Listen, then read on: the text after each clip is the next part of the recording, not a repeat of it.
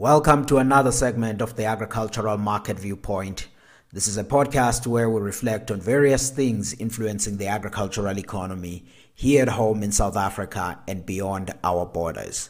Folks, this week I want to talk about the Agriculture and Agro-Processing Master Plan. This is a plan that was co-created by the South African government, private sector, labor, and all of the other social partners. Its main goal is to ensure that we grow the South African agriculture and agro-processing sector, and at the same time we build competitiveness so that we continue to export and do well in the international markets. We attract more investments in the sector and improve inclusion, because the black farmer participation at the primary level is still fairly low, and there's room for improvement also in the value chain, and ensure that there's a number of black players that are in the agro-processing space. And ultimately, all of this to ensure that we see job creation. And of course, agriculture and agro-processing are those sectors that are still viewed with a high potential to create jobs. And even today, they still absorb a number of people. If you just think about the primary agricultural sector today, there's roughly about 880,000 people that are working in primary agriculture. And in the agro-processing space, over 400,000 people that are in agro-processing. So this is a sector that employs a sizable number of South Africans. And there's room now to say, how do we increase that number to even higher? And of course, all of it builds on a vision that was painted in Chapter 6 of the National Development Plan, which talked about the possibility of close to 1 million jobs in agriculture and agro-processing. So one can almost think of the master plan as an implementing tool of the vision of the NDP, which was first published in 2012. Now, this plan was co-created and it was officially launched in May last year, which is why I'm recording this podcast today, because this marks almost like a year since the plan was launched. And of course, the whole goal or energy and the sentiment in the sector was that by the start of this year, we will see even much more focused attention on implementation to say who's doing what and how do we go forward to implement this plan. Because again, to emphasize the point, it is not a new plan from the NDP. It is rather an implementing tool or program under the NDP vision of saying how do we grow and get those jobs that we talked about and grow the sector. But at the start of the year, the implementation didn't go as fast as we all had hoped.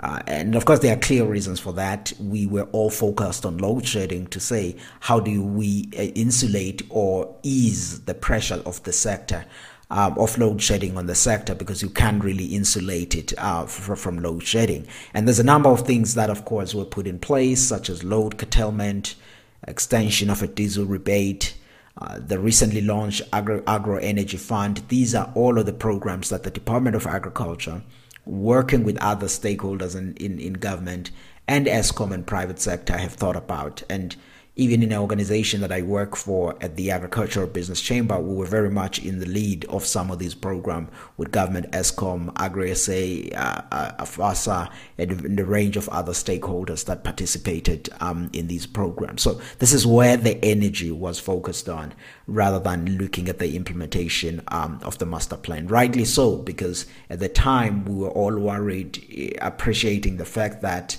South Africa irrigates almost 100% of its fruits and vegetables, almost a third of its field crops, and of course high energy usage in the dairy industry, meat industry, and the entire food, fiber, and beverages value chain. So the idea was to say, how do we ensure that we ease the burden on that? What measures can be done on a policy side? Because the companies are still taking huge losses, of course, on the energy. Everybody sees the numbers that they continuously publish on that.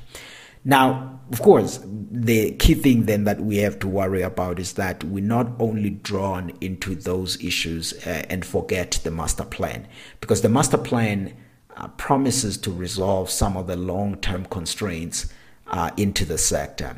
Things like making sure that we deal with biosecurity, infrastructure, widening of export markets, registration of new crop protection chemicals, and various specific, commodity-specific and regionalized interventions were articulated in the master plan. And we need to make sure that we still go back to it and seek to implement it, because it will give us that long-term growth and job creation that the sector needs.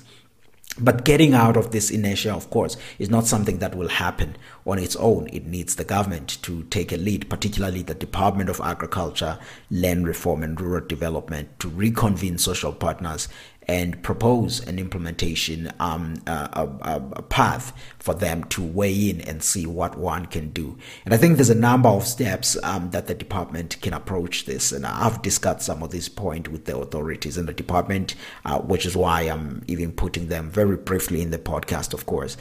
And this is a view that we hold even in the organization that I work for at AgBiz on this.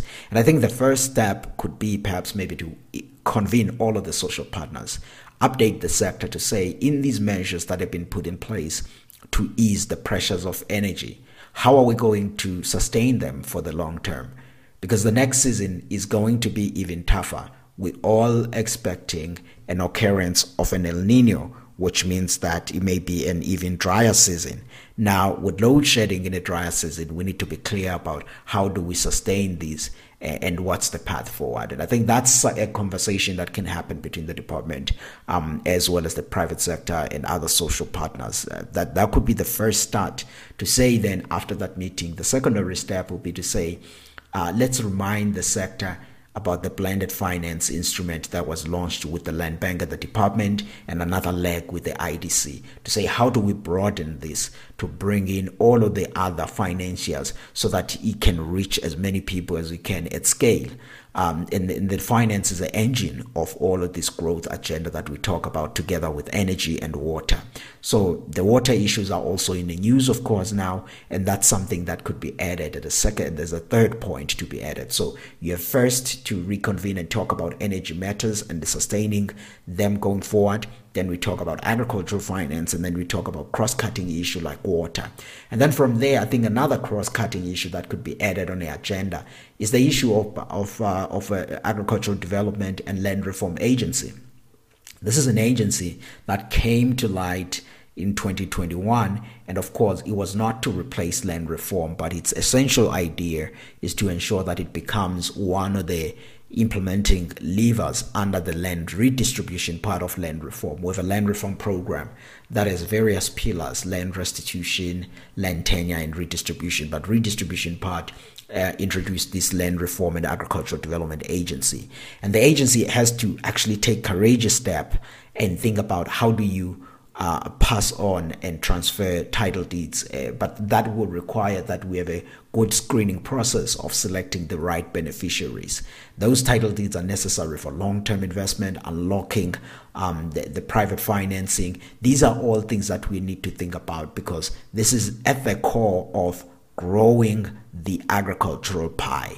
And I think the department has to lead that, because if we don't launch the agency and we don't address the issues of title deeds and transfer the land that is in the state to the beneficiaries, every time when the department does something, there will be a conversation about land, and it will keep bringing people back to this. So these are the key things that the department can get out of the way.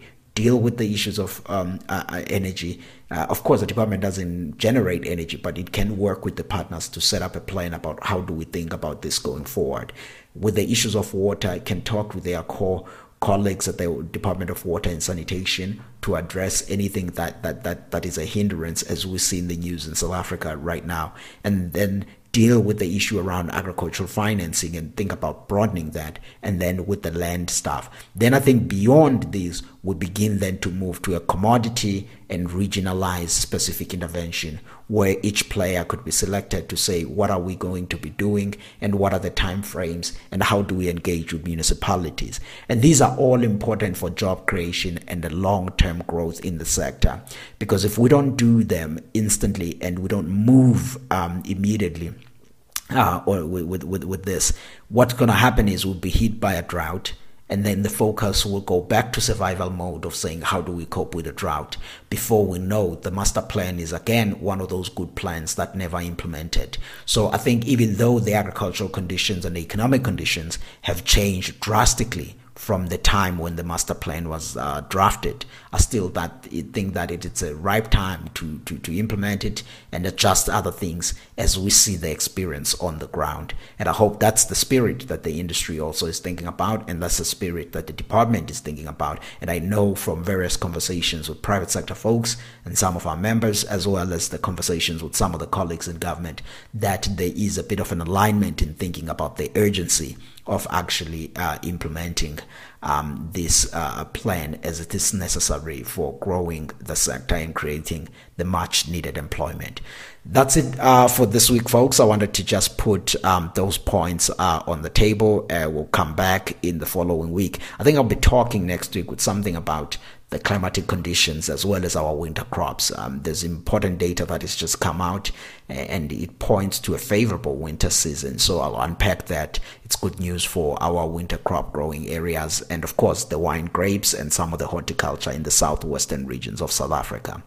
My name is Wandile Sihlobo. I am based in Pretoria, agricultural economist, and you can read some of the stuff that I write in my blog, wandilesihlobo.com, and in the website of the organization that I work for, the Agricultural Business Chamber of South Africa. I'll put all of this in the description of this podcast so you can access it there. Thank you so very much for listening.